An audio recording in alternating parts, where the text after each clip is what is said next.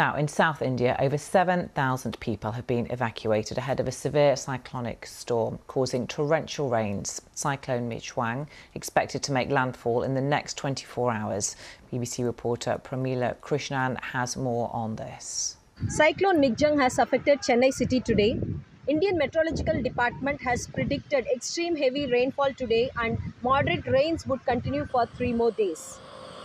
In 2015, Chennai city suffered very badly in floods. So the residents in the city are worried and gripped in fear. Several hundred lives were lost in the floods in 2015. So many residents are locked up in their houses and high-rise apartments. Many people in the low-lying area were rescued and put up in the relief camp centers. Over 200 relief centers have been set up in the city. Train services has been suspended and the flights are diverted to the nearby states.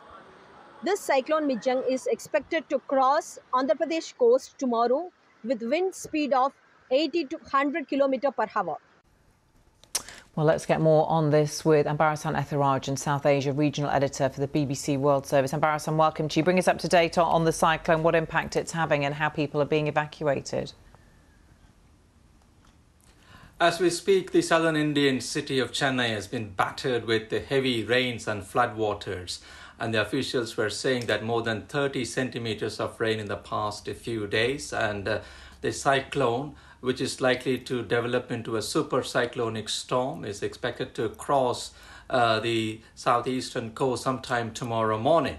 So this Chennai, which is one of the big metropolitan cities of India with a population of more than 7 million, has been battered and floodwaters have entered residential areas. There have been pictures of cars being swept away in these floodwaters, and the city also hosts 2 rivers which passes through the main areas of the city. They are overflowing. As a result, that rainwater has not been able to go and meet the river, and many residential areas are now underwater.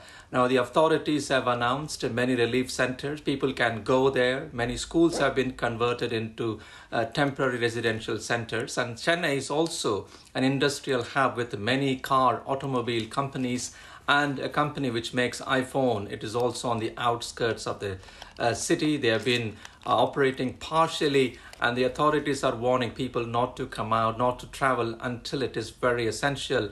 And the airport services have been shut down. Train services have been severely hampered.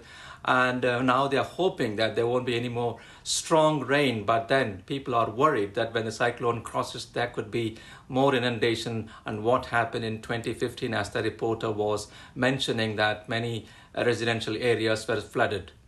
Yeah, I was going to ask you how common this kind of weather event is. Monsoon is not very unusual in the southern part of India. This is the monsoon season, but cyclonic storms also occasionally hit the coast. But what's happening in these, the developmental activities over the decades, because the floodplains and the water catchment areas have now become residential apartment complexes, and this is one of the most industrialized areas of India. So you see the huge growth of IT industry and the automobile industry. So as a result, all these blocks, residential tower blocks, have come up blocking these floodwaters going and meeting the Bay of Bengal. So that is one of the reasons why environmental activists have been saying for years that, lessons should have been learned from 2015, that all these encroachments, and they should not give planning permission to these new blocks in the floodplains, or also this whole area is surrounded by lakes, more than 50 lakes around the city of Chennai alone. So when the lakes are full, then they come into the rivers and then into residential areas. So people are worried now. OK, Ambarasan, thank you very much for updating us there on that cyclone in southern India.